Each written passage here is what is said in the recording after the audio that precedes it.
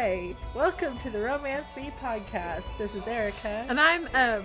And we'd like to say a special hello to our number one and only fan. You're awesome. Here's your bear.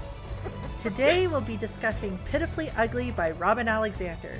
Displeased with her life and with wine in hand, Shannon impulsively creates a dating profile to prove she can manage her own love life. Thank you very much. While enduring romantic misadventures, she makes a connection with Newbie, a shy woman who's unwilling to meet in person, except maybe they have already met. There will be spoilers beyond this point. Well, what is the state of Shannon when we first meet her? At the beginning, we have a prologue where Shannon is talking to her sister. They're out at dinner. The sister is like warning her against the evils of online dating and is like, you just need to practice. You can practice on the waiter. And Shannon's like, yeah, but I'm gay. The waiter's a dude. But we are introduced to how crappy Shannon is at interacting with other people, because when she tries to flirt with the waiter, she's just like, I like your shirt. And it's his work shirt with the restaurant's logo on it. And he's just like, okay. Yeah, poor buddy. She doesn't people well, which is fine. Lots of people don't people well. I wouldn't necessarily say that I people well.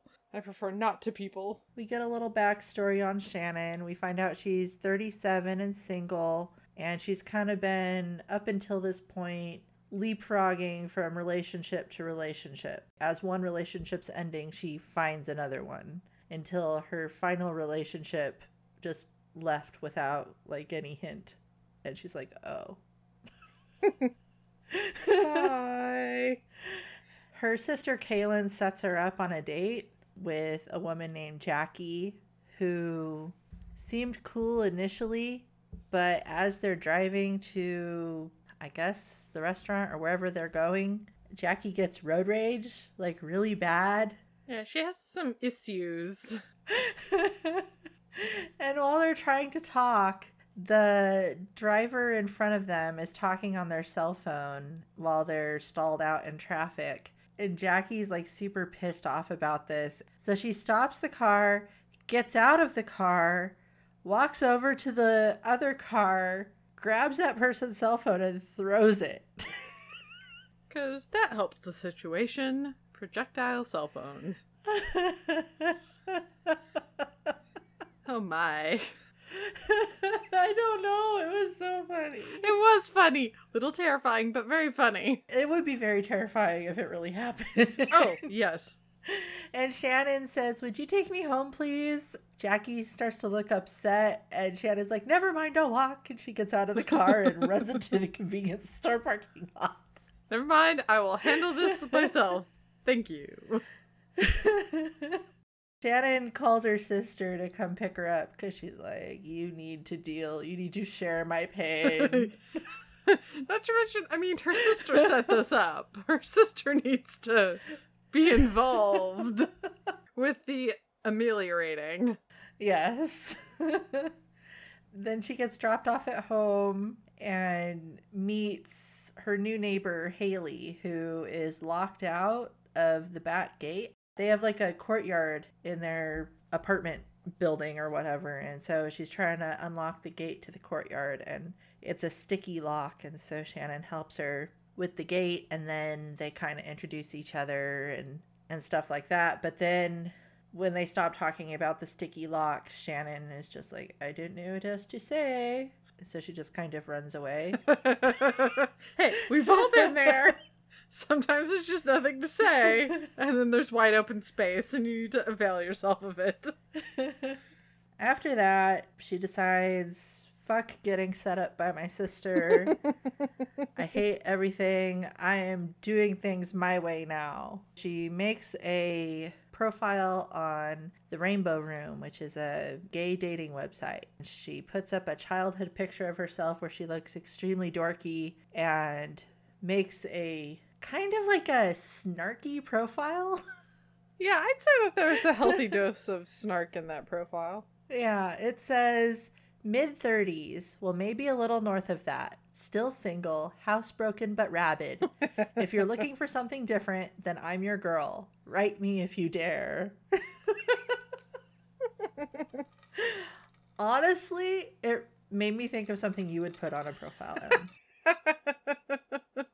I'm trying to think how I want to respond to that. The gears in my brain have stopped. Nothing's moving. There's a whole lot of stillness going on. It's the snark, I think. Oh, yeah.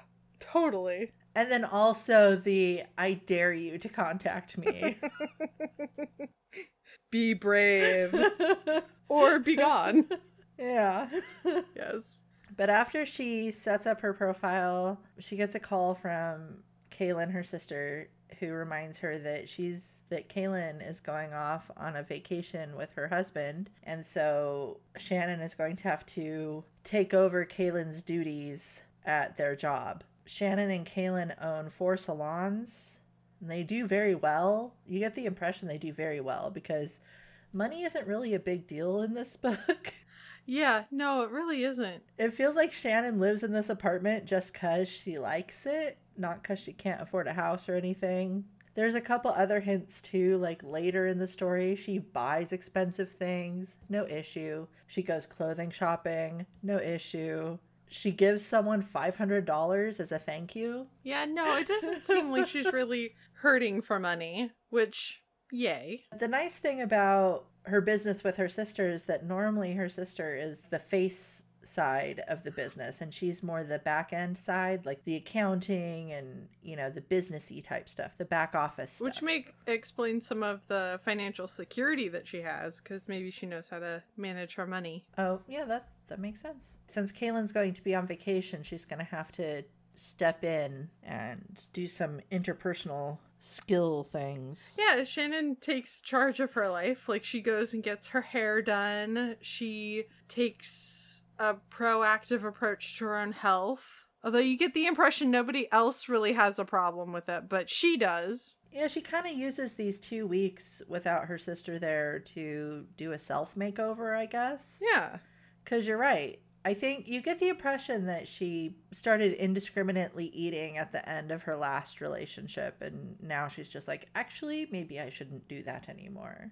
Yeah, she makes some lifestyle changes. She also starts talking with someone online whose name online is Newbie, and Newbie is new to New Orleans, and they have like this, it seemed to me like a very chit-chatty sort of email conversation back and forth, and it didn't seem like, I don't know, Shannon really feels like a spark. She feels a connection to this Newbie person, but the emails are pretty innocuous to me. Yeah, I felt that way too. You know, and it seemed like very much like if you've done any online dating at all, it's very much like, oh, so where are you from? And is this your first time doing online dating? Oh, mine too. Have you met anyone? Not yet. I'm scared. Yeah. The next day, Shannon goes to a salon that she doesn't own to get her hair cut. And she uses a fake name because she doesn't want to get in trouble with her sister or the competition. But while she's there, she meets an excellent stylist named Marvin, who just makes her incredibly sexy and wonderful looking. I immediately loved Marvin. He's just the best character in this book. Just so awesome. Yeah, I love Marvin. Everyone needs a Marvin in their life. Yes. Therapy and Marvin's for everyone. Yes. I want an emotional support Marvin.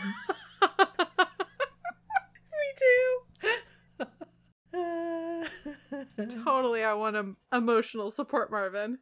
But Marvin actually recognizes Shannon and was hoping that she was like looking, like she was scouting for new hires or whatever. Uh-huh. And he reveals that that he knew who she was, and so she's all, well, I really love my haircut, so give me your card, I'll contact you later and let you know.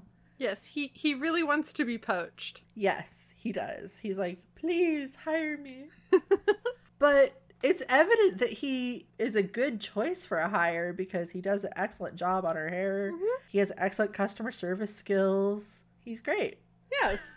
Okay, so Shannon gets back home and runs into Haley again. And Haley's just like, oh, wow, I almost didn't recognize you because your hair. And she's all, no, it looks awesome. At this point, you can tell Shannon had made the decision already to hire Marvin because she's like, oh, he's moving to this salon soon. Yeah, so Shannon's feeling pretty pumped up, I think, because she got hit on by another stylist at the salon, and Haley told her that her hair looked fantastic. Yeah. So she's just like, oh yeah, she's feeling herself. She's got the confidence boosts. She gets home and writes to Newbie again, and they're still doing their back and forth, but Shannon does mention that she got a haircut. Then she gets a call, I guess, that there's an issue going on at one of her other salons where two of the stylists had almost come to blows. Dun dun dun. Drama. Is this a thing where hairstylists fight each other? I don't know. I hope not. Yeah, I hope not. I always thought the salon was like a happy place. I don't know if I necessarily have always considered them happy. I understand that a certain level of drama always exists, but not physical drama. There really shouldn't be physical drama. But I suppose that could happen anywhere, really. But when Shannon shows up at the store, or at the salon, she gets called into the back with the manager, and the manager tells her what happened, and then she calls in the two people and fires them on the spot. And it looks like they're going to argue with her, and she's all, no, I suggest you leave before I have you escorted out by the police. And she's actually really, I felt, smooth and she was professional with this whole interaction. And it almost feels like she surprises herself, too, I think. Yeah, I think she does. I think she was worried that she couldn't do it. I know she was very nervous about the prospect of having to fire someone, because her sister normally handles those sorts of things. But I think she handled it really well. Yeah, and I mean, she made sure all the paperwork was in order and everything, too. Like, the manager had been documenting incidents with these workers, so they deserve to be fired. But, yeah, this was not the first incident. Yeah. And then Shannon tells the manager, oh, I have one replacement for you already. So Marvin is going to start working at that particular store or salon. Lucky him. Which I think is their biggest / best, busiest salon or whatever. Yes. And then at the end of the day, she has like this little self-congratulation moment where she's just like, I got a haircut. I found a new employee. I handled a tense sensation without throwing up. I'm doing good. Yeah, she gives herself her atta-girls. Yeah, she does. When she gets home, she runs into Haley again. Haley's on her way out this time to get chicken on a stick with Fuzzy, her dog. Shannon gets inside and calls Marvin and offers him the job, and he's just like, hell yeah. He asks her if she would like to go to a bar for drinks with him and his friends later that night. He says, oh yeah, my friends are stylists too. I won't tell them who you are though. And she accepts the invitation, but at the same time she feels like a little weirded out by it too, like worried that her sister's gonna judge her for being too friendly with employees, or I guess new employees or whatever. I think only Marvin's supposed to be the employee, right? Because the other ones are just the competition? Yeah, that's what I mean though. Oh, okay. I can sort of see that, but at the same time, you know, Shannon's finding her way and she's an adult. So yeah, the thing about this though is that this is one of those things where Shannon like worries about it, and you kind of think about it and it makes sense to me, but then it's not a thing at all. Well, it's sort of, in certain ways it became a thing, right? Because of... Well, not with Marvin. Well, no. Not with Marvin. That's what I'm saying. Like, it's there was potential for it to be a thing, but Marvin's just cool throughout. Well, Marvin's just cool. And not that I mind, because Marvin is cool, and I'm happy with the way Marvin is in this story, but it was an opportunity for it to be a thing that wasn't. Yeah, it was. I think the way that it became a thing with her and Alicia, you have to limit the amount of things going on at any one time, I think. Yeah, that's true. And it could have become a thing, but I think then Marvin wouldn't have been as awesome and cool as he actually is. I kind of feel like maybe it should have been left out then. Like, we shouldn't have had that too familiar comment. Yeah, maybe. I'm feeling a little nitpicky today, I guess. Today? If I were the editor, I would strike that one sentence from this book. Oh my. Getting slashy. But she gets to the bar and meets Marvin's friends, who are cool, and then also meets Alicia, who is the stylist that hit on her at the salon where Marvin used to work up until now. And Alicia totally is into Shannon. Yes. And is flirty with her, and they dance, and she invites her back home, and Shannon's drunk, and so she's like, hell yeah. And there's this fun little part in the book where it's like a conversation between her head and her vagina, I guess, like Yeah. her brain and her body, because it says, "You don't know this woman," my brain said loudly. "Well, we could get to know her if you'd shut up," the lower half of my body countered. "Kaylin is going to have a fit," my brain said. "We are well north of 21 and we don't need Kaylin's blessing." I was inclined to agree with the lower region. Well, hell, do it. I'm pickled anyway. Brain was on board. I thought it was Yeah, cute. no, I like that too. But then she gets to Alicia's place and they start making out right away, and it's like very much the rushed, like ripping each other's clothes off, and it's just very hot and in the moment. And Shannon pushes Alicia down, and Alicia's like, "Oh, you like to be in charge? Well, why don't you use this?" And she gives her a strap-on that has like a vibrating bit, and she straps her into it, and it's a really well-fitting, securely fastened strap-on. So they start going at it, but apparently Alicia has a significant other already. Oops. Named Anne, who comes into the room and is like, "What are you doing?" Nothing. And Alicia says, "What does it look like, Anne?" Ooh, sassy. And Anne says, "With my harness, the one you bought me for my birthday?" No. Yeah, so you find out that Alicia is a total tool. Oh my god. Not appropriate, Alicia. Not appropriate. But Shannon is like, "Oh god, I'm trying to nope out of here." And she's trying to take the harness off, but she can't. And so she just puts her pants on over it, but she can't zip it up because it's too girthy. Yeah, And- she has wardrobe malfunctions.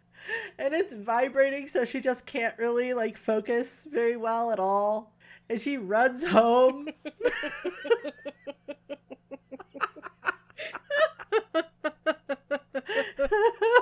And she's trapped at the gate of the courtyard, like trying to get her keys out. And of course, just at that moment, Haley shows up and opens the door, and she's like, "Hold the door." Haley says, "Are you okay?" "Yes." I'm fine. Haley says, "Are you vibrating?" Nope. You are mistaken. Shannon says, "My phone. Gotta go."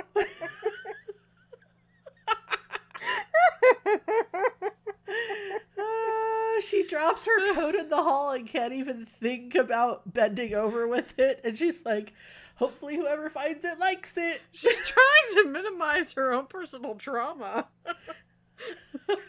Sometimes you gotta leave shit behind and just bolt. She finally makes it into her apartment and has to cut the harness off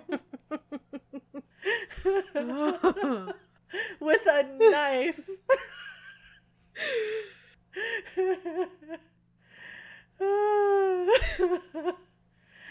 And as she's recovering, lying on the floor, sobbing with relief, there's a knock on the door, and it's Haley who's returning her jacket.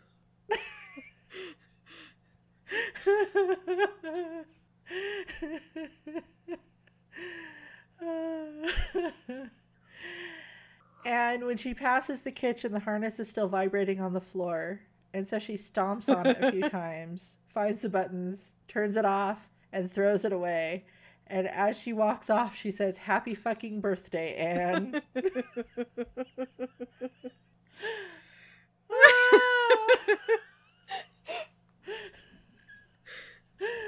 Oh, I died reading that. That was a great scene. I couldn't wait for you to read that scene. I'm like, oh, this is gonna kill her. I'm so happy. I looked forward to your death.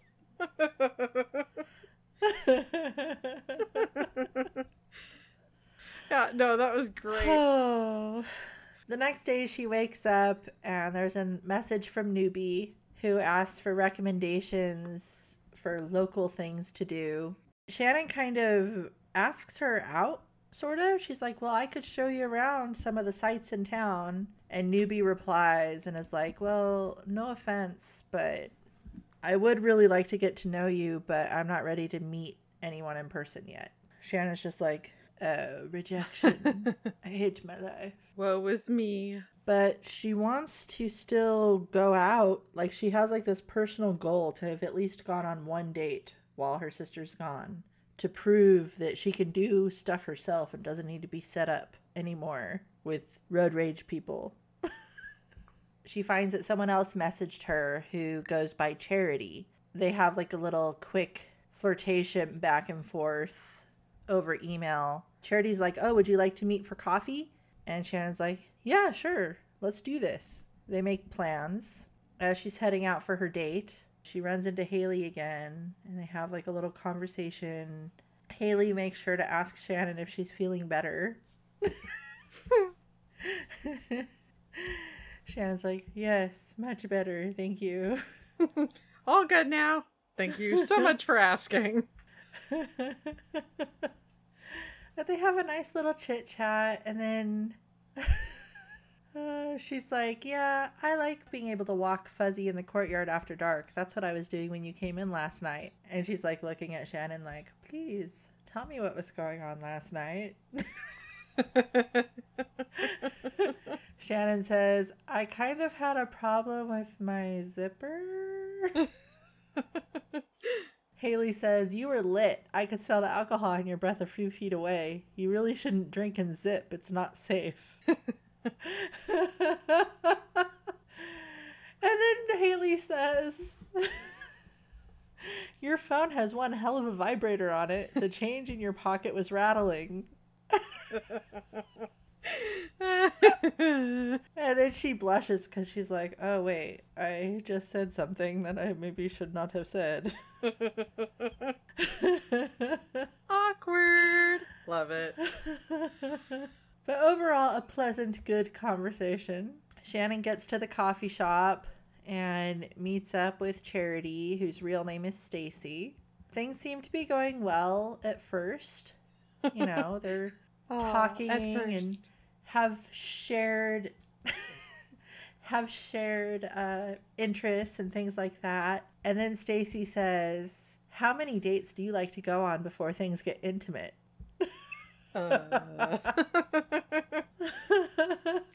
Shannon is kind of like, oh, I thought we were going to like be friends and see what happened, you know. But she's starting to pay a little bit closer attention, and she notices that Stacy has like an indentation on her finger where she might have been wearing a ring. Yes, on a particular finger. She kind of starts wondering like, is she cheating on a wife, or is she scouting for a threesome for her husband, or like what's going on here? And Stacy says, how do you feel about anal sex? And then Shannon basically shouts and she says, oh my god, you touch babies with those hands? And Stacy says, don't get all prudish and lower your voice. Look, I don't think things are going to work out between us. And Shannon's like, I'll say. Shannon, nurses touch all kinds of things. When she gets back home, she meets Haley in the courtyard again. This is sort of becoming a thing. Haley invites her out for coffee, but Shannon's like, well, how about a walk instead and maybe lunch? And so they go out for for a walk. They have a nice conversation. You know, they talk Yeah. about Fuzzy, and they talk about how much dating sucks. And as they're walking, they head down the gay district. And Shannon's kind of thinking to herself, oh, well, maybe Haley doesn't know this is the gay area. Because she thinks Haley is straight. Yeah, she doesn't know. She asks Haley, where did you move from? And Haley says, oh, I was on, I'm going to butcher this name, Chupatula Street. Is it Chapatula? If you're from New Orleans, if you're from Nolans, Oh, no. I'm sorry. Oh, no. Stop digging.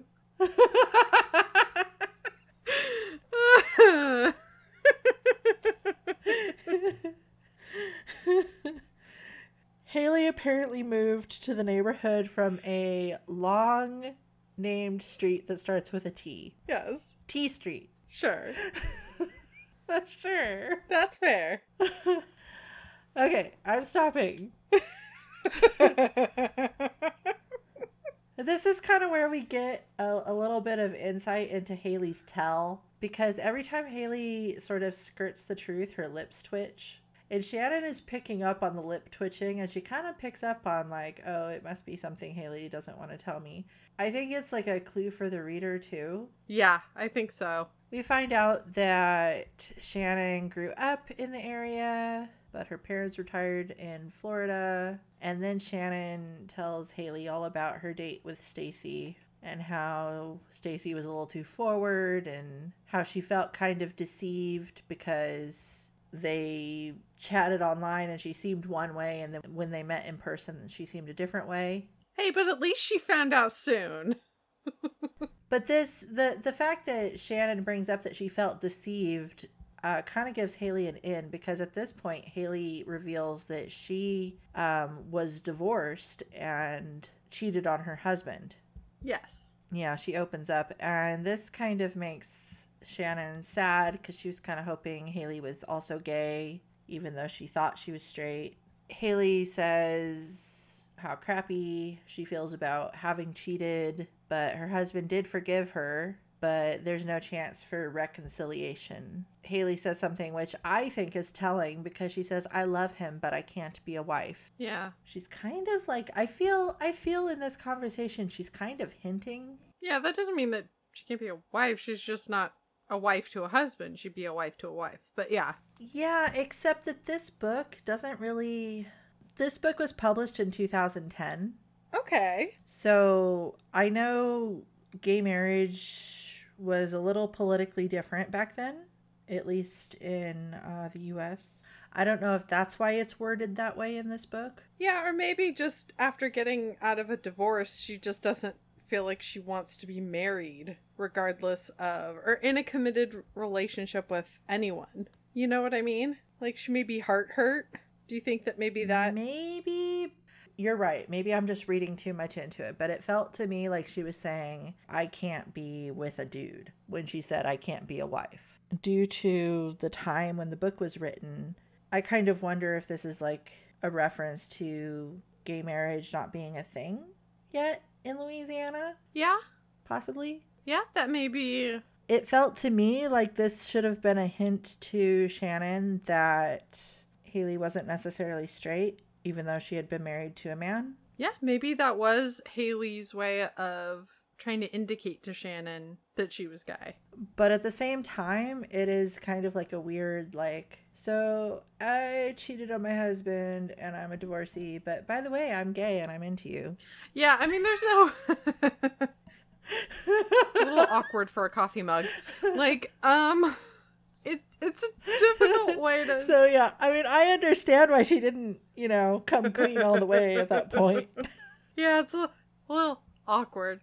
To try to fit all that in.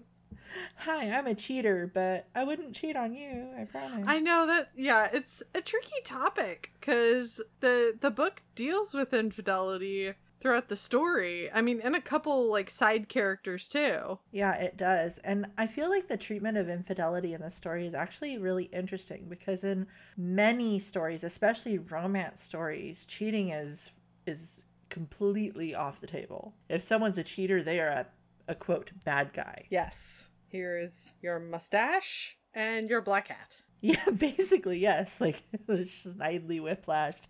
Hee hee. Here are the train tracks and some rope. Yeah. But this book, I mean, Haley is our heroine, so it kind of paints the subject of cheating in a different light. Part of it, I think, is the idea of struggling with your sexuality and marrying someone while denying who you actually are, like that kind of thing. And they even get into it a little bit where Haley says something about how she viewed the cheating as like a one-time thing to get it out of her system, but then once she started, she realized she couldn't hide it anymore. Yeah, I think as far as Haley's concerned, like she was unfaithful to Mark, her ex, her husband. Yes. But not everybody views it as cheating. Like you were saying, like it's sort of left up to the reader, I guess, either to not view it as cheating or to view maybe infidelity in degrees, you know, like Burns, like a burn victim. Yeah, definitely it paints the subject of infidelity in, you know, in shades of gray versus like a black and white issue. Yeah. And I thought that was really interesting, and the author does a really good job at portraying Haley in a good light still. Like you can tell she feels remorseful about having cheated on her husband. She feels she's probably never going to forgive herself for it. Yeah, she's really reluctant to. Yeah, but at the same time she realized she couldn't deny her sexuality for the rest of her life and be happy. And I tend to be kind of more on the black and white side of the fence when it comes to infidelity. Like, if you cheat, you are bad. I hate you.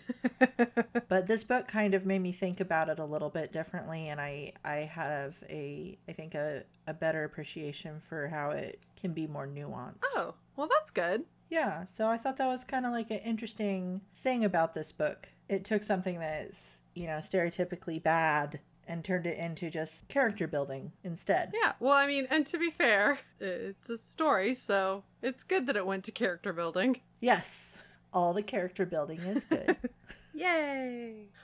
Build them with strong muscles and bones. So after they have this conversation about the cheating, they have lunch at a health food place. Haley apparently likes it, but Shannon's like, oh God, this is terrible. And where is the real food? And then Shannon says, my sister tried to warn me away from online dating, but I didn't take her advice. And then Haley asks her where she signed up, like what dating site she signed up on. And Shannon says, oh, the Rainbow Room. It's for lesbians. And then it says, Haley's lips did that odd little twitch again before she took a sip of her tea. And I think Shannon interprets like the twitchy lips at this point as kind of like, is she okay with me being gay? And she even asks her, like, does it make you uneasy that I'm a lesbian? And Haley's like, no, you're fine. I'm happy you're comfortable with who you are. Yeah. But then they have like this fun little conversation where Haley kind of gives her like a rendition of her first impressions of Shannon. She's like, I've been told I'm very accurate with my first impressions. And so she tells Shannon, like, it's obvious you're shy, you're uncomfortable with small talk, but you're also really organized and clean, and tells her some other stuff, and then tells her like why she had those impressions. And she was accurate. And then she asks Shannon to give her first impressions. And she says, what do you see in me? And one of the things Shannon points out is that Haley is hiding something she's not ready to talk about. Hint. But I won't ask what your secret is. Yeah, so this is one of those moments where you're just kind of, I think as a reader, just going like, just tell her, just tell her, please, Haley, you're so close. I know. There were several times in this book where I got kind of frustrated with, I don't know if it was the story, I don't know if it was Haley, maybe Shannon too. Like, I don't understand why certain things are not being discussed, because there doesn't seem to be a reason to not discuss them. The next day, they made a date to play tennis together. Like, not a date, like a friend date. A hang. Yeah. But they have a lot of fun. They get home. Haley comes in to Shannon's apartment and discovers that Shannon decorates her apartment with filing cabinets, basically. Like, she uses filing cabinets as dressers and stuff, too. Well, to each his own. She even says, Oh, I see you decorate an early American office. Some people take compartmentalizing a bit too far. But then they go back to Haley's apartment because Haley has been trying to hang pictures on the wall, but she can't figure it out. And Shannon says, oh, you need a special drill bit for the concrete walls. And she has one. And so she brings over her drill bit and helps Haley hang pictures in her apartment. And it's a very nice domestic sort of afternoon, I think. Shannon's been not working all day, even though she should have been. And yay, hooky! Haley offers to make her dinner, and Shannon's like, oh, well, I kind of have work to do. And Haley's like, well, you could come back and have dinner at 6. Shannon's like, okay. So she goes back home to do some work. She checks her online dating messages, and she sees a new one from Newbie that says, sorry I haven't written. I've been a bit busy the last few days. I'd like to ask you a question. Are you completely honest with the women you chat with on here? And Shannon's like, okay. She says she doesn't answer questions she doesn't feel comfortable with, but she gives honest responses. Why? No reason. And Newbie says, I've met someone I really like, and I haven't exactly lied to her, but I haven't been forthcoming with the entire truth. I think she might be upset with me when I tell her, but I don't want to go on perpetuating half-truths because I think she's someone I really want to get to know. Do you have advice? And then Shannon's like, oh, well, thanks a lot, Newbie. Yeah. Because remember, Shannon had asked Newbie out, kind of, and Newbie was like, no. And now it turns out Newbie met someone. So Shannon's feeling really rejected, and she replies, keep up the lie and hope she never finds out. That's how the game is played. Oops. Yeah. Then she goes back and she rereads all these emails, and she's like, I read too much into this. And then Haley calls her, sounding upset, and cancels dinner because something came up. Her emotions. But yes. Do you feel like Shannon should have realized earlier that Haley was Newbie? I've thought about this. I don't know if she would have. I don't know if I was in Shannon's position if I would have put 2 and 2 together. Yeah, because Haley figures it out pretty quickly, but she has the clues, like the haircut. Yeah, she has clues, whereas Shannon really doesn't. I think that feels very realistic for the story, you know what I mean? Because it would have been weird if Shannon had figured it out in that moment, because I would have been wondering how could she have done that? Because it's not like in Newbie's messages there was anything that was that telling. I don't remember there being anything that struck me as, oh, she should have connected those dots. Yeah, because when Shannon does figure it out, it makes sense the way she figures it out. It totally makes sense. I keep going back and forth in my head about this. Like, should Haley have said something? What do you think? Do you think Haley should have, like, as soon as she figured out, said something? Or should she have not said anything and then sort of did the backdoor, like, trying to get inside information from Shannon, like, hey, I don't want to lie to this person. The thing is, though, is that I have 2 answers to that question, because there's what I would have done and then what Haley would have done. And I think for me, if I were in that situation, I probably would have brought it up when I figured it out, or when I thought I had it figured out. I would probably say something like, so this is really weird, but you said you were on that site, and so am I. And are you this person? Because I'm this person. Yeah, oh, what a coinky dink. Yeah. Yeah, I probably would have brought it up at that point. That doesn't really seem to be an in-character sort of thing for Haley to do, because Haley seems to be much more cautious. Yeah. You know, she's been burned. She's afraid of love. So it makes sense that she wouldn't bring it up that way. But it did seem really weird that she would ask advice in that way, because she doesn't seem to be aware of how it comes off. Yeah. Because it makes a lot of sense to me, too, how Shannon reacts. Why is this chick that I've been flirting with on a dating site asking me advice about dating someone else? Yeah. You know, I mean, that's kind of not cool either. Yeah, like, I know this person is into me, but let me ask them about dating someone else. Yeah. So I wasn't really on board with that. I don't think Haley's stupid, so I kind of, like, was confused as to why she would do that. Yeah, I guess I was also confused why Haley was so reluctant. Like, the level of reluctance seems pretty extreme. And maybe I just don't understand Haley as a character. Are you talking about the reluctance to tell the truth or the reluctance to be in a relationship? More to tell the truth, because I understand the divorced, bet on the wrong horse twice in a way. I understand that. I don't understand the not being honest about basically other things. But maybe they're not other, maybe they're connected in ways that I don't understand. Because humans are hard. Fictional humans are hard. No, I'm with you on this because it seems in character for her to be reluctant to a certain point, but you can tell that she's feeling uncomfortable with it because she does write that email to Shannon as Ruby. But the fact that she did it that way seems so wrong. It seems like she's torturing herself unnecessarily. And then she does that thing where she just pulls back. I feel like she should have moved forward with it anyway. Yeah. The advice that Shannon gives, too, is really out of character for Shannon and for what Haley knows of Shannon. So why would she take that advice? I thought that, too. Like, Shannon, I feel like I intellectually understand. Haley, I don't get. Could be that Shannon and I are sisters in snark. That could be a factor. I think so. I think that Shannon's brain is more like your brain than Haley's brain. She makes more sense to me. Haley is an alien in some ways.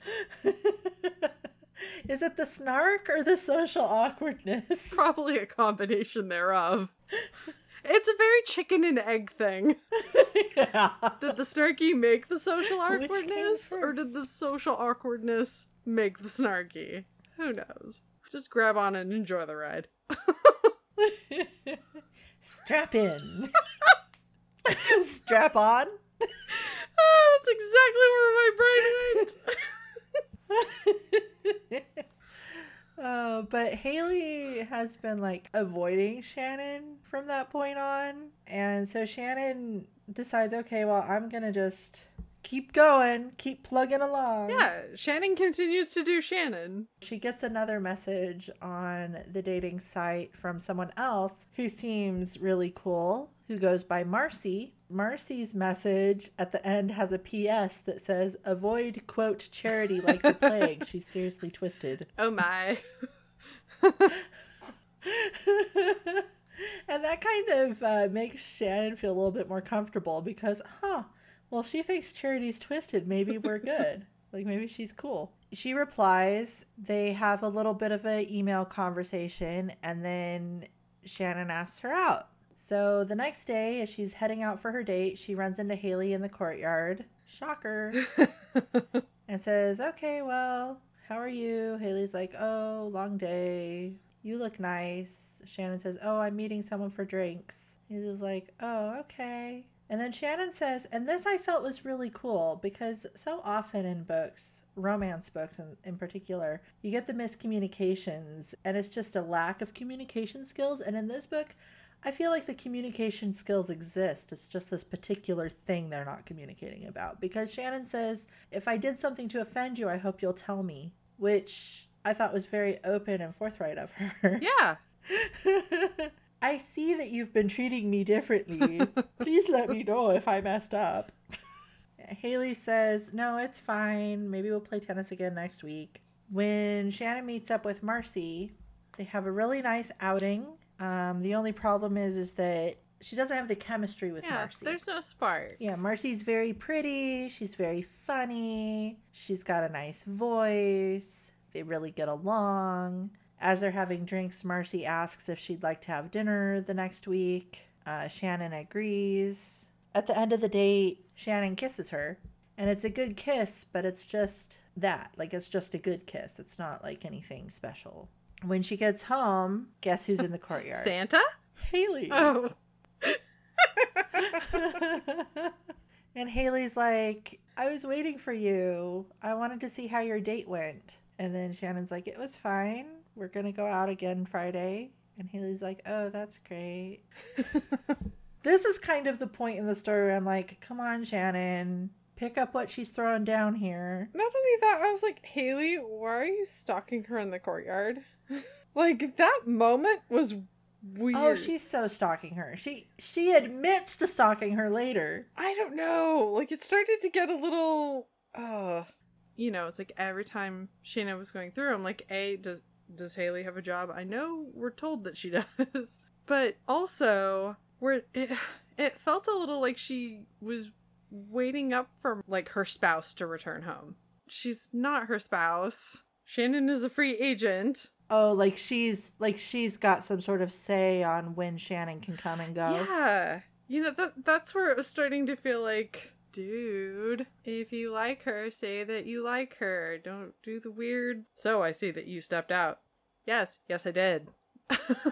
I don't know. Yeah, this whole conversation in the courtyard is weird because Haley's like, oh, your date went well? Oh, that's good for you.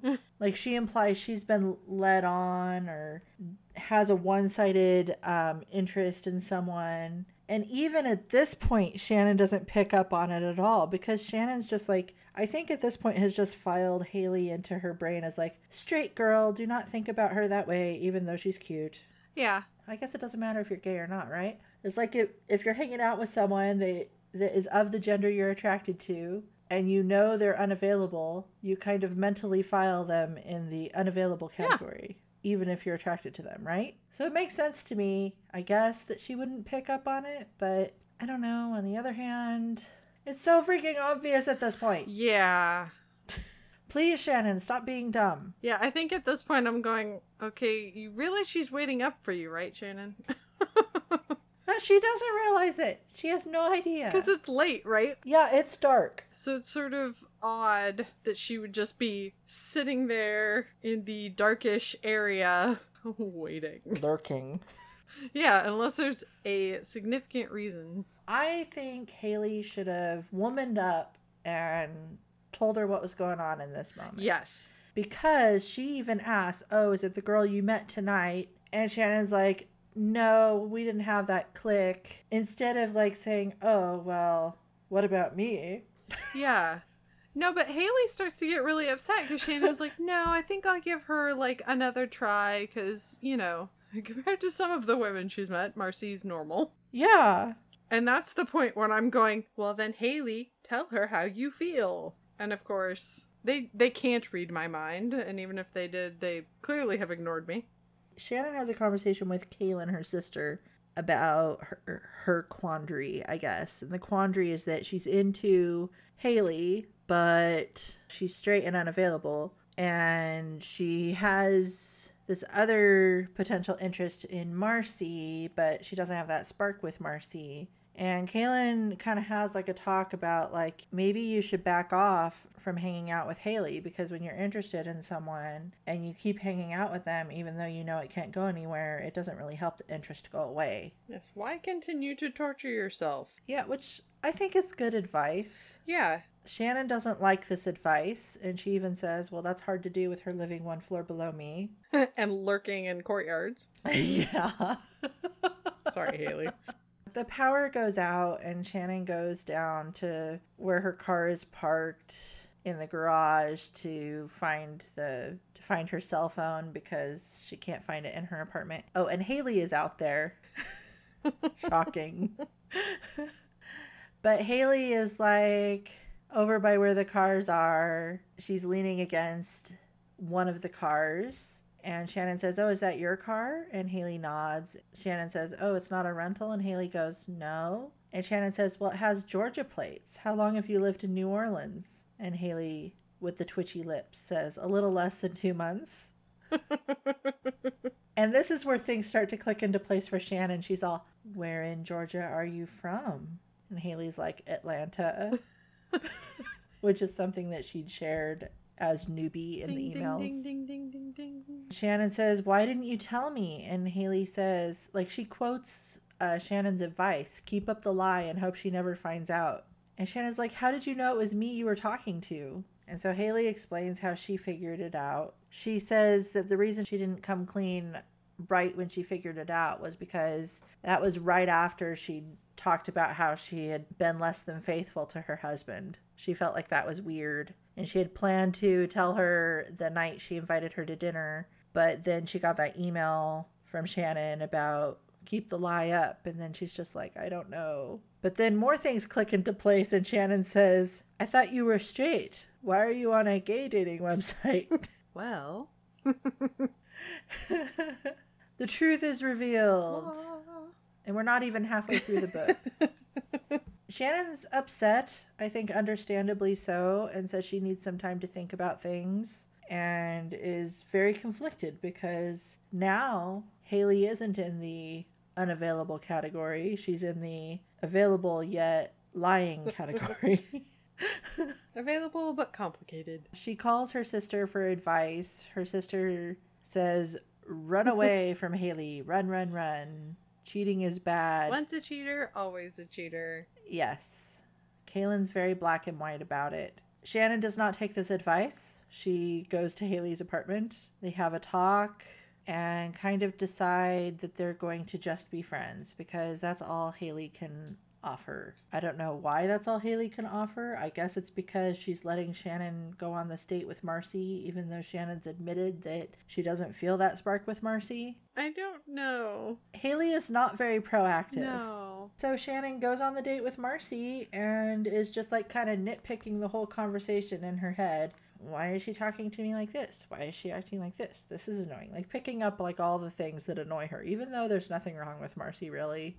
No, it's because Marcy isn't who she wants to be with, so she's finding fault. To her credit, she does do the, I think you're great, but it's not you, it's me. Because that's true. Sort of conversation at the end of the date. You know, Marcy, kind of seems open to continuing, asks her if she wants to go dancing or get drinks, and goes to give her a hug, and Shannon's just like, I can't do this. And so she's honest, and Marcy is very like, well, I think you should sort your feelings out, and if things don't work out, give me a call. And if I'm still available, maybe we could try again. Which I felt was very mature. Yay, Marcy. And nice. And one of the things I liked about this interaction too is that Marcy was like, if I'm available, we could try again. Yeah.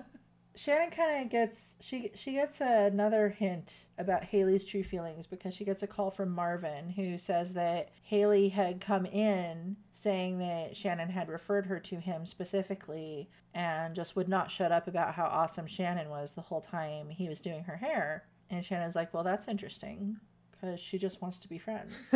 You say this thing, but you do this thing. Yeah, and then right after the call, she gets a knock on the door, and it's Haley with her dog saying, can you please babysit my dog? I have a work function that I need to attend, and usually the dog watches TV while I'm gone, but my TV died. Fuzzy can't watch his musicals. And she has her ex-husband with her.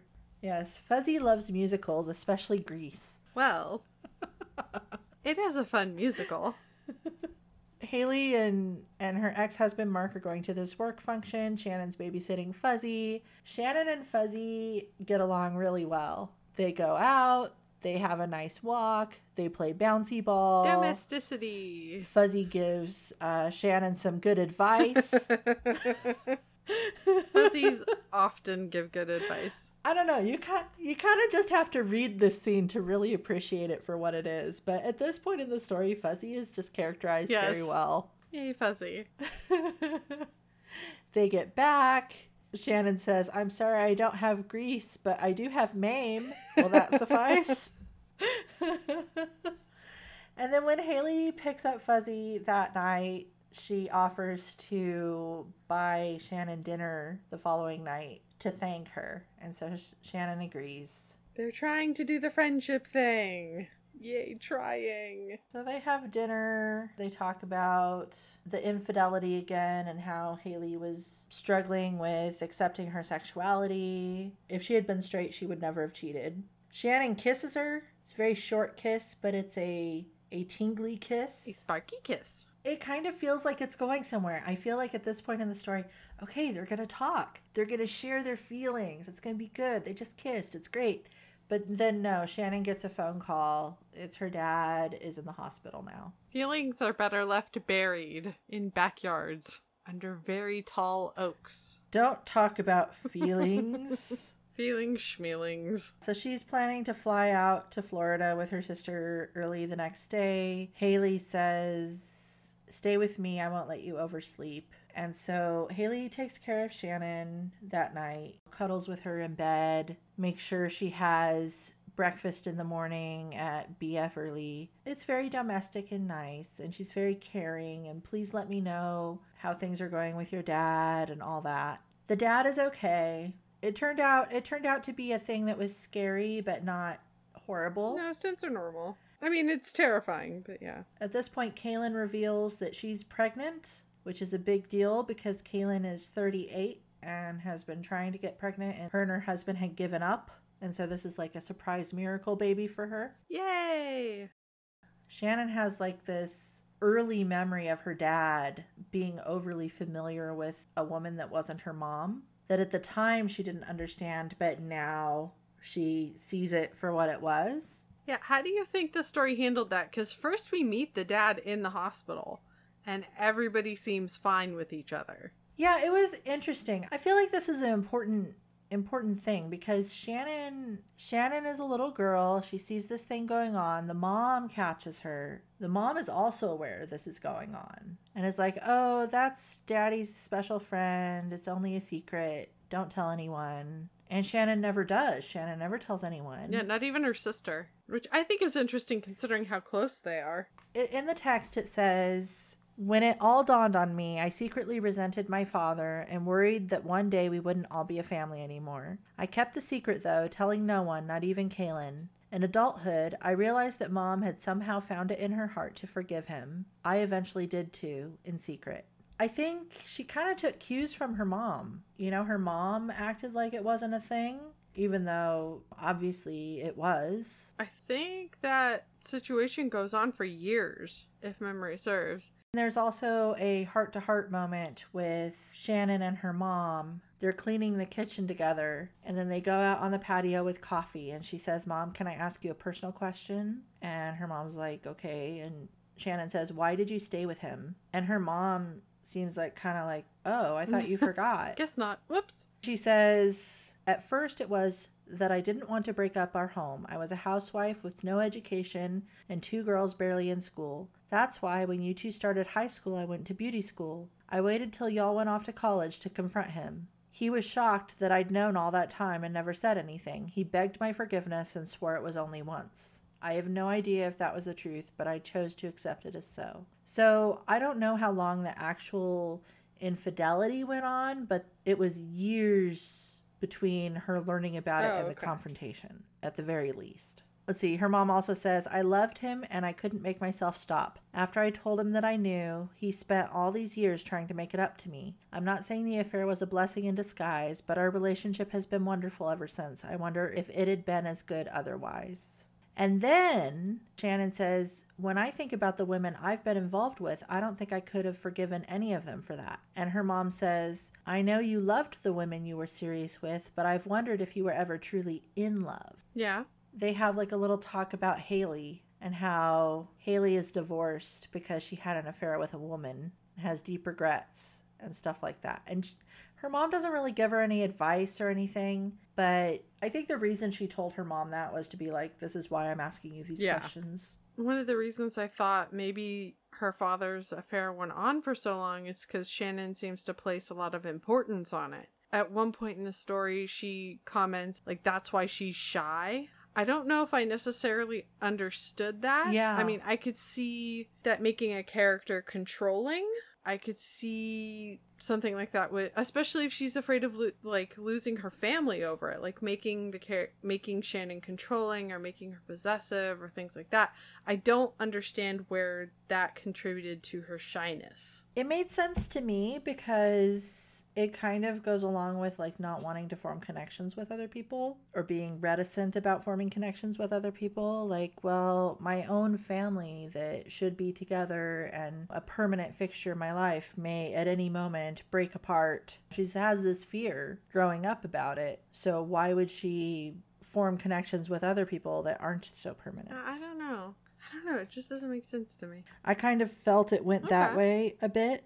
All right, I'm going to skip ahead a little bit. There's some other stuff that happens, but an important event in the story is that Kaylin, now that she's pregnant, that means that she has to take it easy because she's a high-risk pregnancy. Shannon kind of has to step up a little bit and fill her shoes some more in the business, do some more of those interpersonal things that she doesn't necessarily enjoy. And one of those things is attending this conference Kaylin is supposed to attend and give a speech at. And instead, Shannon gets to go and give a speech. And there was this very funny part where when Kaylin calls her to break the news to her, Shannon says, "I'm going to have to start wearing diapers along with your baby because lately every time you open your mouth, I want to shit my pants."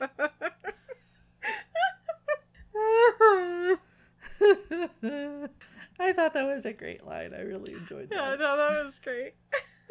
But Kaylin is very used to kind of micromanaging Shannon's shyness. She's got like this whole itinerary for her. She's like, Marvin will go with you and he'll like kind of quote manage you. Emotional support Marvin. Woohoo. Yeah, she even calls Angela, who's I think a vendor that they work closely with, that's the reason they're doing this conference, to help promote their products. She even calls Angela and kind of preps her on everything too, like, take care of my sister. And then she even gives her some Valium, which is illegal to share medication, Kaylin. Naughty. And this is where we get some just awesome Marvin-ness. All the Marvin-ness in this whole section is just I think the best. You kind of need Marvin at that point. Yeah. I know I needed Marvin at that point. Marvin is the type of person who just thrives in these sort of circumstances, schmoozing, being social, looking attractive. Yes, he's in his element. He really is. And he takes care of Shannon so well. He does her hair. He does her makeup. He makes sure she's dressed nicely. He makes her feel comfortable. He helps her practice her speech. There's this one point where they're preparing to go to the social on the first day. She's showering to get ready. And it says, "As I showered, I counted myself lucky to have a gay man to take care of me. Left on my own, I probably would have tried to wear my Mickey Mouse sleep shirt under my top to hide my breasts." Oh no. But she looks wonderful. Marvin looks wonderful. They go down and meet Angela. And Angela kind of reveals that she's under a lot of pressure because her boss is there and her job is potentially in jeopardy. So please make me sound good. If nothing else, just don't get me fired. Which gives a little bit more pressure on Shannon for that. Later, Shannon and Marvin have a talk about Haley, and Marvin's like, "She seemed so enamored with you when she came into the salon." Shannon says, "Well, every now and then she'll make a move that makes me think she's interested, then she'll back off." And Marvin says, "I dated a guy like that once." And so he tells this story about how he had dated a guy who wasn't out to his family and was a little bit older than him and was married when they started going out. And one time caught him out at dinner with his wife and realized what was going on and just kind of ghosted him. But then the guy tracked him down and said he was going to leave her, and he did. His whole family abandoned him because of, I guess, because he was gay, but also possibly because of the divorce. This put all this pressure on Marvin because that was the only other person this dude had. And Marvin was like, "Yeah, no, he was too clingy, so I broke it off." Yes. It's just kind of sad, but it kind of makes a little bit of sense why Marvin would tell her this, because he says, "I don't know what Haley's situation is, but I imagine she's just as scared as he was. She left not one, but 2 relationships and moved away. I'd be a mite apprehensive too." Yeah, the next day we get introduced to Zoe, who is an owner of another salon in Houston. Zoe is also a lesbian and is very predatory, I guess, would be a good word for it. She slept with a lot of her employees. She likes to brag about her conquests. And her sights are on Shannon. Which Shannon's a free agent, but it, of course, would be problematic. Shannon, Angela, and Marvin are going out to dinner, And they run into Zoe, and Zoe kind of gets like invited because she's another of Angela's clients. Zoe is being flirty with Shannon. Shannon seems like kind of interested. Angela's running interference though. Yeah, because she's trying to protect her. Yeah, Shannon goes to the bathroom and Zoe acts like she's going to go to the bathroom too. And Angela's like, no, I'll go with you. And when they get to the bathroom, Angela says, your sister gave me strict instructions to keep you away from her. I have my orders. But then Zoe does come into the bathroom, and at that point, Shannon kisses Angela and then says to Zoe, oh, don't tell anyone. It might be considered unprofessional. Yeah, Angela is straight, but later she makes it clear like it was fine, like it wasn't a big deal. Well, I mean, it's good if it's no big deal to her. It would be less good if she felt traumatized by it. So it's time for the speech. Shannon takes the Valium, but it's not kicking in. She's having trouble eating. She has a drink. That's a good combination of things. Oh, God. And then it turns out she is super high. She's making very good choices right now. Oh, Marvin basically force feeds her an entire pot of coffee. Oh. Manages her as best he can. She gets steered onto the stage. Gives her speech. And apparently it went okay. I think her perception is that it goes okay. I'm not entirely sure if everyone else's perception is that it went okay. Yeah, we don't really get to know a whole lot about how the speech went. Like, just that Angela and Marvin told her that it was fine. That might be damage control. You did great. Yikes. I mean, at that point, it's done. Well, it actually did make a good impression on Angela's boss because it saved her job, so... Yay. When Shannon and Marvin get back to town, Shannon gives Marvin her $500 emergency money as like, thank you, and also please don't tell my sister. Let's keep this between us. She gets a knock on her door, and it's Haley, who sees that, oh, you were on a trip. Shannon's like, oh yeah, I was on a business trip. Why were you gone? And Haley's like, oh, I had to think about things. And then they have another, like, let's just be friends conversation. Then Shannon avoids Haley for weeks, going opposite ways out of the apartment, not going into the courtyard when at all possible. She has another conversation with her sister where her sister's like, cheaters are bad, boo hiss. Online dating is bad, boo hiss. Then Shannon gets a call from Kaylin a while later. I am pregnant. I cannot go in and help at the salon because I could get sick. You need to go in. So Shannon goes and is receptionist for the day. It's very stressful. She's doing okay. Haley shows up. Apparently she has an appointment with Marvin that day. She's talking about getting her hair cut super short. Shannon is watching this exchange. And as Marvin goes to cut Haley's hair short, Shannon says, no! Stop in the name of love. Leave the hair alone. It's too gorgeous. Don't cut it off. Beautiful hair. And then she finishes the call she was on. She did this while she was on the phone with a customer. Don't be alarmed. I just shout randomly. But then Marvin shows up at the desk with a smile and is like, Haley would like to know exactly how you want her hair done. I love Marvin. And Shannon says, I'm sorry, I just can't stand to see you cut it off. You'll look good no matter what, though. So Haley only cuts off 2 inches. Shannon has been temping at the salon for about a week, and then she gets sick. And she's one of those people where she's like in denial. I feel terrible, but I'll just power through. I'm fine.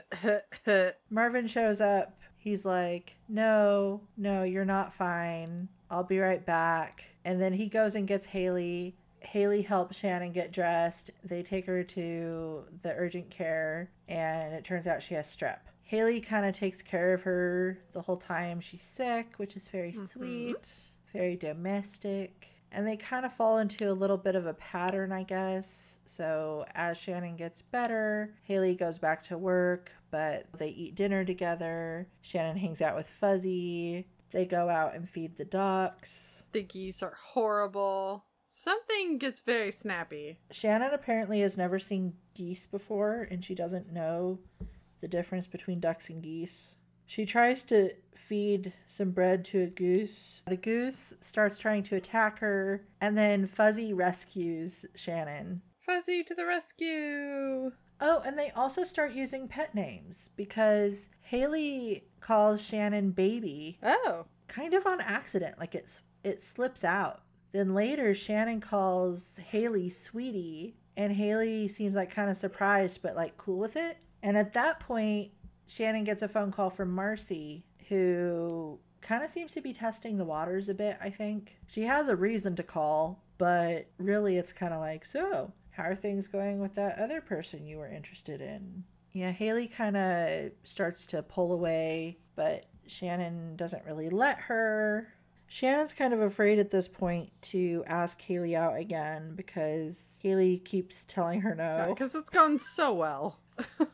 Yeah, every time she's like, puts herself out there, Haley's like, no. Shannon's mom comes by for a visit and they all hang out. Shannon, her sister, and her mom. Her mom tells Shannon that she should ask Haley out again. I can tell she's totally into you. She took care of you the whole time you were sick. I talked to her on the phone. You should ask her out again. Okay, here's a question. Do you think that Shannon should have asked Haley out again, or do you think Haley should have womaned up and asked her? I really wanted Haley to make some kind of definitive move. Me too. Okay.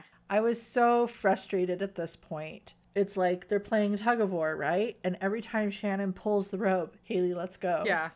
And there's even a line around this point in the book that I highlighted, and it says, "This game of tug of war was making me weary." And I wrote next to it, "Me too." Yes. Yeah, I felt like it really should have been Haley's move. She's just so frustratingly passive. Yeah. How many times does Shannon have to reach out? Exactly. Dude. Exactly. The book is told from Shannon's perspective. We know where Shannon is. We know how much she has wanted to be with Haley. You know, thought about making overtures, acted on that. You know, she's not passive. As long as she thinks there's a chance, you know, she's going for it, which is cool. But the whole time, Haley's like, no. No. It's like, oh my gosh. When there seems to me to be no reason for her to keep saying no. She's scared. I guess at that point, then I needed more story from Haley's perspective. I don't know. At a certain point, I'm like, Shannon, you need to leave her alone and go find someone else. Well, and Shannon keeps trying to, and she gets told by others that, no, you actually should keep trying. Because she gets told that from both her mom and from Marvin. Yeah.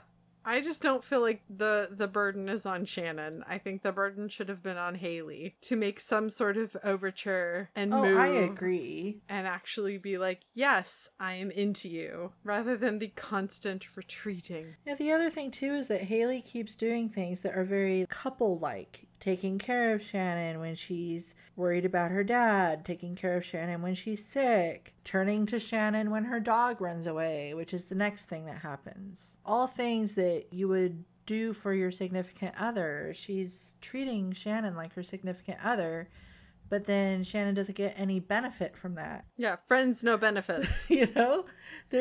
What is she getting out of this relationship? I don't know. She's getting told no a lot. Not any booty. That is true. That's for sure. But yeah, Haley's dog runs away and she comes to Shannon's apartment and asks Shannon to help her look. Speaking of Haley needing things from Shannon. So Shannon does. They end up finding the dog. The dog is fine. Shannon kisses Haley. Like at that point when the dog was missing, like I kept telling myself like, oh, it's a romance story. The dog is fine. And I was legit not worried until you saw the ball. Oh. And no dog. Yeah. because of how much Fuzzy loved that tennis ball, and you just see the tennis ball. I was like, oh no, not then I started getting really worried. I got worked up. I know. Not the dog. I know, I was like, kill every character, but the dog should be okay. The dog survives. The dog can be the lone survivor. I was worried about Fuzzy at that point. After they find Fuzzy, Haley invites Shannon over for dinner. Shannon's like, heck yeah. Like, I will take anything you offer because I am desperate. Yeah. After dinner, Shannon kisses Haley. Haley kisses her back. It's hot. Woohoo, reciprocal. And then Shannon says, that's the second time I forced a kiss on you. The next time you'll meet me willingly. And then Haley smiles and says, next time? And Shannon says, yep, like after dinner tomorrow night. So now they're going on a date. Yay, date. But it's just like, dude, really? I mean, yeah. Shannon basically had to tell Haley, okay, we're going on a date now, for Haley to go on a date with her. Yeah. I know that sigh. Before the date, Haley initiates a kiss. Gasp. They make out. It's very hot and heavy. And then they go out and have a good dinner, have a lot of sexual flirty tension, get back to Haley's apartment, and finally have sex. Thank the gods. And then the story just kind of winds down from there, I guess. Like, they have a dinner or something with Haley and her mom and her sister. Yes. Kaylin finally kind of accepts Haley, I think. See, I wonder if the mom told Kaylin about the dad. I thought it was the miscarriage thing because Kaylin has had 2 miscarriages before getting pregnant, and Haley mentioned she had had one too. Well, I thought they were okay before they had that conversation. Because the mom had talked to her. They were getting along okay, but there was the point where Shannon and her mom are in the other room, and Shannon goes to get Haley out of the nursery that Kaylin is working on, and Kaylin and Haley are crying and hugging each other. Yeah, no, I think they emotionally bond over that. Plus, Haley brings chocolate. Oh yeah, there's the chocolate. We cannot forget the chocolate. Oh, and then there's the video. Apparently, Zoe had videoed the speech at the conference and sent it to Kaylin. Thank you, Zoe. But it's a very bad video because you can't really hear what's going on with the speech. You can just hear Zoe gossiping about how Shannon and Angela were going hot and heavy in the restroom, which could have had potential for it to be an issue with Haley, but it wasn't. Yeah, at this point, yeah, because the story's almost... Zeus. I swear, when this bomb dropped and it was like Zoe said in the video, the thing about Angela and Shannon, I was like, oh my goodness, if this is a thing, I am going to close the book and just stop here. This cannot be a thing. It's like in The Ring. It's like, if I stop now, it's a happy movie.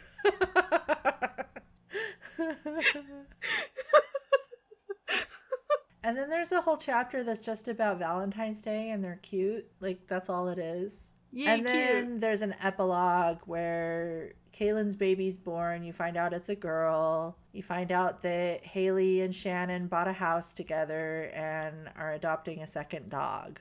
The end. Yes, there's additional cute in their lives. Babies and doggies. Yes, the addition of cute is very important. There was so much push-pull in this book. So much. Well, it's not even... I don't know if it's push-pull so much as it is... Pull nothing. Yeah.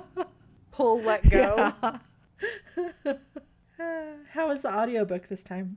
So the book was narrated by Lori Prince, who did a really, really good job with Shannon. Actually, she did a really good job with all the the characters. That was super helpful when it came to Haley. Like, she captured a very reserved person. I shouldn't say captured, but portrayed. She didn't capture her. She wasn't, like, in the bushes. She captured her in the courtyard. But no, I think Laurie Prince did a really amazing job. Oh, no. I know there were certain points that I'm like, if this was a mystery or, like, a crime book, this would be a very different vibe. So close.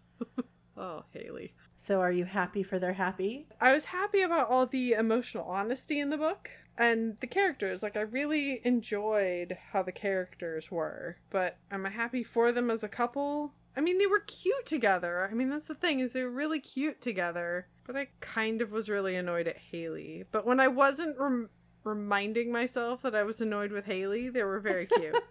And I guess I was happy. I was happy enough. What about you? I was happy they finally were together because, my goodness.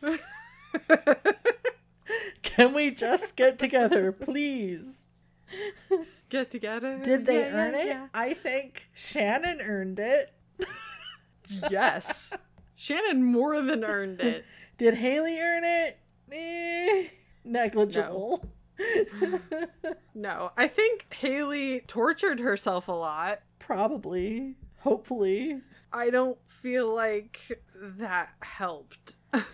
Yeah, I think part of it for me too is like it's really hard for me to get into Haley's head. And it's not that the author didn't give you clues. I think the author gave a lot of clues as to subtext and stuff like that, like how Haley was reacting that maybe Shannon didn't pick up on and things like that. But it just wasn't enough for me to really understand Haley, I guess. I think I have a good idea of like how she was thinking or feeling, but I don't really understand it. Haley was a mystery to me. There was lots of things about Haley I just didn't understand, and that may have been helped if some of the story was seen through her point of view. Yeah, like you, I think that Alexander did a really good job indicating things about Haley. I don't know. I want to know why she was so retreaty. She was unbearably reticent. Yeah, it was like trauma level. Yeah.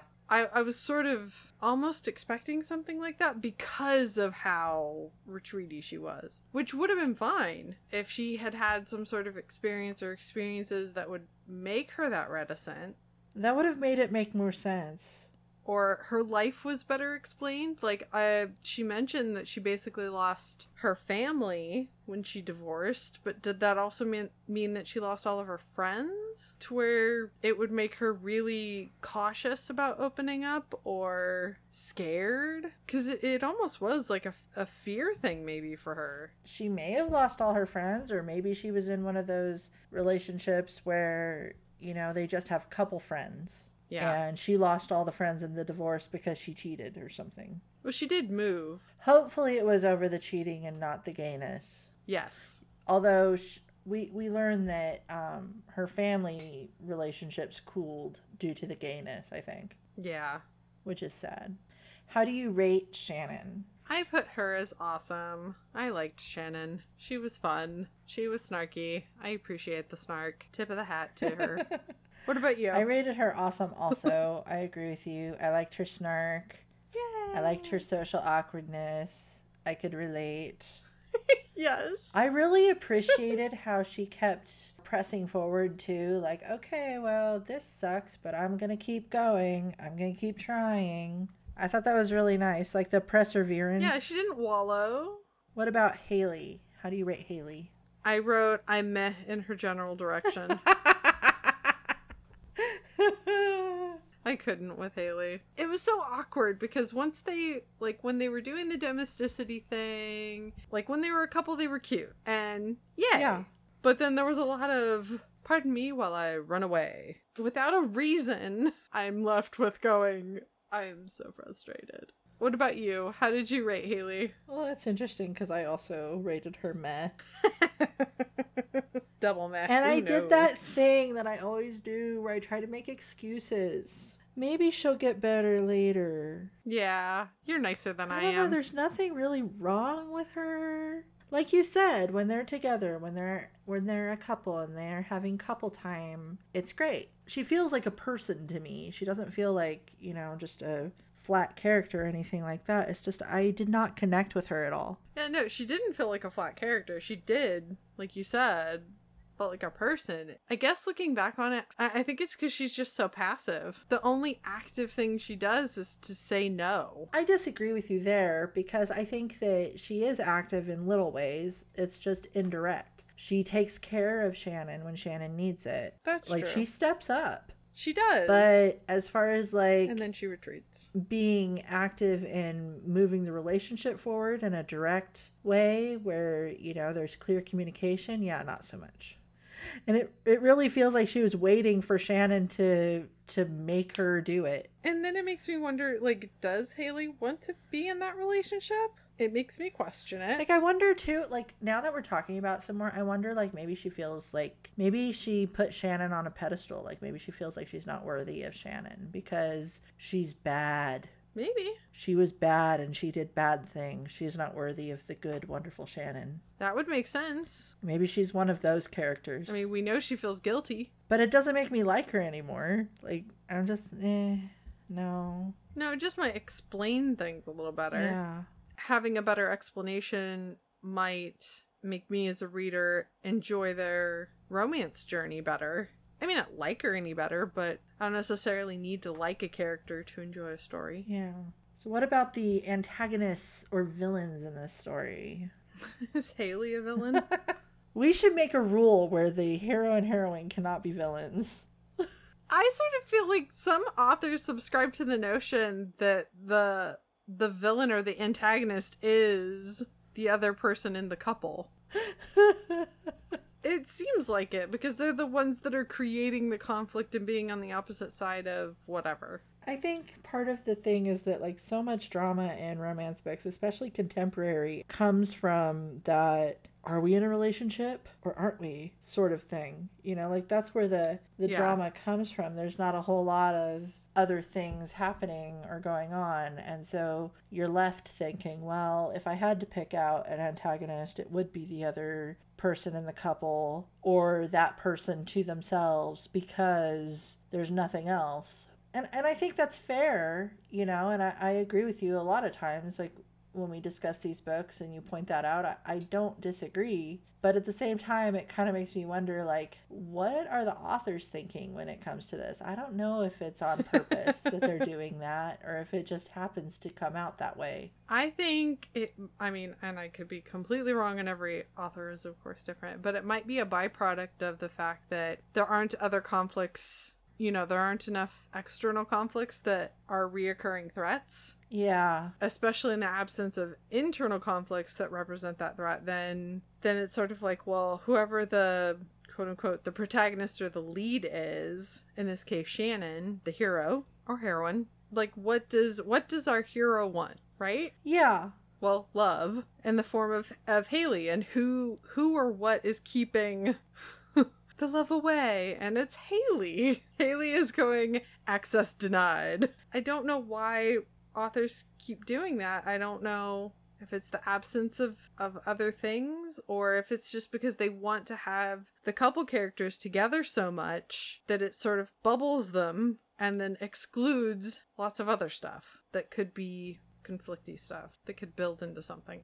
You brought up a really good point. I think a lot of the external things that happen in these stories tend to be like a one-shot deal and aren't reoccurring bad things. And I think that seems to be especially prevalent in romance books where, okay, the couple's doing couple stuff and then this one thing happens and then this is how they overcome it. And then they're doing couple stuff and then this other thing happens and this is how they overcome that. And it seems almost like they're encountering waves while on the seashore versus something that's a reoccurring thread that's going to come to some sort of climax and conclusion, because the main point of the story is the relationship. So I think you're right. I think maybe we need to consider how we want to adjust this part of our analysis in the future. We should talk about that off air. We should. As you were saying, your wave analogy, I was thinking, like, yes, and I think sometimes those obstacles are treated as like individual waves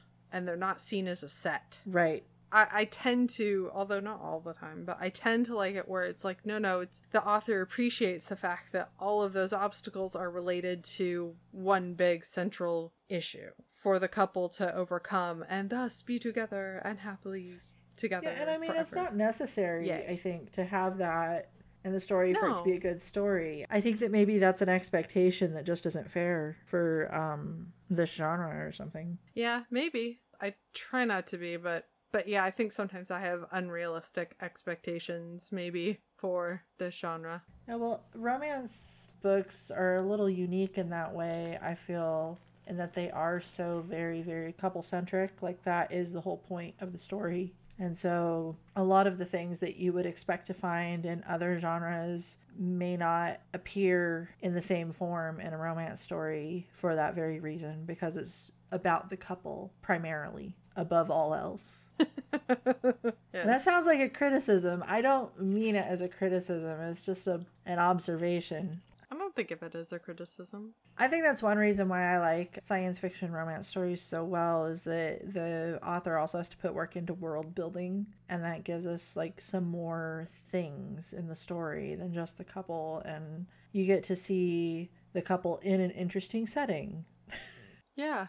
Yeah, no, I understand. I get that. And usually there's some element of survival in those stories that isn't present in a contemporary. I think for me, like, if it's contemporary, then, oh, this sounds so bad, then I need murder or something. Like, Well, see, you thought you needed murder until we read that one story.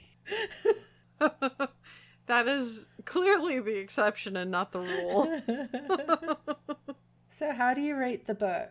I rated it a 4 Okay. because I really liked the characters. That's really good. Yes, Haley was frustrating. But I think all of the characters were really well done and really seemed like people. And the Marvin was exceptionally good. So how did you rate the book? I kind of waffled a little bit between a 3 and a 4, but I settled on 4 Oh, yay. because I liked Shannon's character arc so well. Yes. I like that she saw she wasn't happy with how her life was and took steps to improve it and succeeded. Yeah, Shannon was amazing. And became more comfortable with who she is and, you know, more comfortable with putting herself out there. So if you look at it as a story about Shannon, it's a 4 for sure. The other characters were really well done as well. I think the relationships with her mom and her sister were really well done. You get an impression like of familiarity, you know, familial ties and things like that. You get like this nice sort of feeling of comfortableness, I think, in the interaction she has with those other characters. So that was really cool. They felt established, like their relationships were established and not forced at all. And I really liked how the author portrayed the interactions between Shannon and Haley, like all the little context clues, all the couple time. Even though they weren't technically a couple, they had a lot of couple time in this book, which I really appreciated. Mm-hmm. And then finally, I really liked Fuzzy. Fuzzy was adorable. Oh, and Marvin. Yes. Oh my Yes. God. Yes. Fuzzy and Marvin. Can't forget Marvin. Well, did you feel romanced? I don't know. I wanted to feel romanced. Okay. There were a couple points in the story where I felt romanced, but I think as a whole, no. So like partially, like 50% romance. I don't know. It's hard to explain, but it's Like semi-romanced? there were several points in the book where I was like, okay, and now the story's over. Why is there still more? I don't understand. Why are you still going? Yeah, it's because Haley has to run away. But it felt like that a lot. Yeah, no. I know. So we'd get the build up, and there'd be the romance, and I'd be into it, and then it'd be like, oh wait, no. Oh, there's more. Oh, okay then. Haley has to withdraw. What about you? Did you feel romanced? No. Should I even bother asking you? They were cute. Yeah. Haley. Haley turned you off. She really did. You need someone more forthcoming. At least a little bit. sort of felt like a lot of times, like, the romance was happening at Haley. Shannon's throwing the romance at her, but she's behind a glass wall. Basically. I felt really bad for Shannon. I'm just like, oh. Shannon's like, here, take it. Take my romance, please. Here, let's go get rejected again. Come on, it'll be fun. I promise. We'll go get ice cream after. Like, it's just... Give me a shot. Oh. There were several times I was like, Shannon, are you sure you don't want to try it with Marcy or, like, anybody else who might be a little bit more receptive? Well, not Stacy. No. Not Jackie. She was a little terrifying. She needs a Marvin. She needs a emotional support Marvin. She has a Marvin. Which she are you talking about? I feel like we're talking about very different she's. I'm talking about Shannon. Oh. Who are you talking about? I thought we were talking about Jackie. Oh, no, I moved on from Jackie. She's got anger issues, so she needs someone... Keep my precious Marvin away from Jackie. Okay. I'll leave that alone. Jackie doesn't deserve Marvin. Oh, poor Jackie. Moving on. What are we moving on to? Oh, yes. What are you reading? So I recently finished His Human Surrogate by Michelle Mills. This is book 2 in the Monsters Love Curvy Girls series. Last episode, we talked about book 3 in the series. So I went back and read books 1 and 2, and I'm in the middle of book 4. Book 2 thus far is my favorite. One of the things I especially like about this particular one is it has the unrequited love trope where the heroine has a crush on the hero, who's an alien, don't forget. Not forgotten. But thinks that he thinks of her as just a friend. She decides she wants to move to his planet because her BFF lives there, who's the heroine from book 1. Mm-hmm. And her love interest lives there, even though he's just her friend. And the only way she can move to the planet is to either be a surrogate or there was some other job she could do. Anyway, one of 2 jobs. And the one job she picked was surrogate. And there was like this bidding war over who would get to have her as a surrogate, because apparently that was like a very trendy thing to have a human surrogate. Her friend ends up bidding on her, and she's a surrogate for him, but he doesn't have a significant other, so she's under the impression that this is him and some anonymous donor's egg. There are some consent issues in this book, which is kind of iffy, so if you're a little worried about iffiness, maybe don't read it. But I really liked it because I love all the iffiness. Give me the iffy. Okay. Consent issues? Yes, I want to read about them. Do I want to deal with them? No. That's where it's like, yay, fantasy. As much as I was like, yes, where are the dead bodies? I don't want to actually find dead bodies in real life. I don't want to deal with murder in real life. Like, it's okay to want something in a fantasy that you do not want in your real life. Yeah. What about you? What are you reading? It's called Salt, Fat, Acid, Heat, and it's by Samin Nosrat. She explains how those different qualities basically define what you're cooking. So if you improve the salt and fat content and the acid and the heat, that your food will get better. And if you understand those things. She made some interesting points that made me think about, like, olive oil. Apparently Americans are just used to the taste of rancid olive oil, so they actually prefer it to not rancid olive oil. Huh. And I was thinking, like, I'm one of them, aren't I? Probably. Oh no.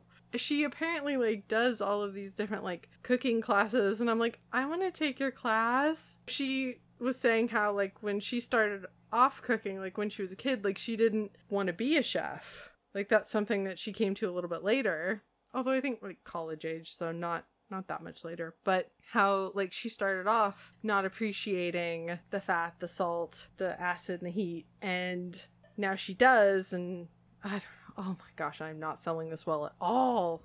Bad me. I'm stuck on the rancid olive oil. I am seriously, like, I feel ill now. Oh. Like, have I been eating rancid olive oil without knowing? Maybe. Yeah, she makes recommendations for, like, the types of olive oil you should buy, the types of... She does! The different kind of salts you should use. How can you tell if it's rancid? I think that's something we'll have to Google. Oh. Get the book and find out.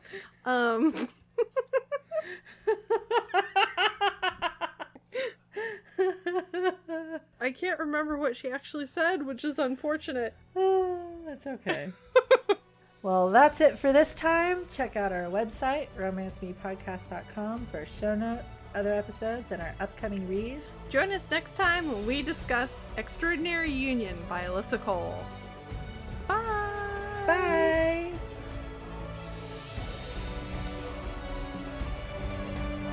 Sorry about the rancid olive oil thing. Like, I want to go throw away all the olive oil in my house. Let's look it up first before you do that. It might be fine. I don't know what you bought. It's not fine. It's going to be fine. Oh no, were you like rocking and like holding your hair? And... Yes! This can be fixed. I actually, like, when you start talking about how Americans prefer the taste of rancid olive oil, I had my gag reflex triggered. Oh no! I'm sorry, I'm laughing not because I don't know why I'm laughing. That's not funny. It is, but it's not.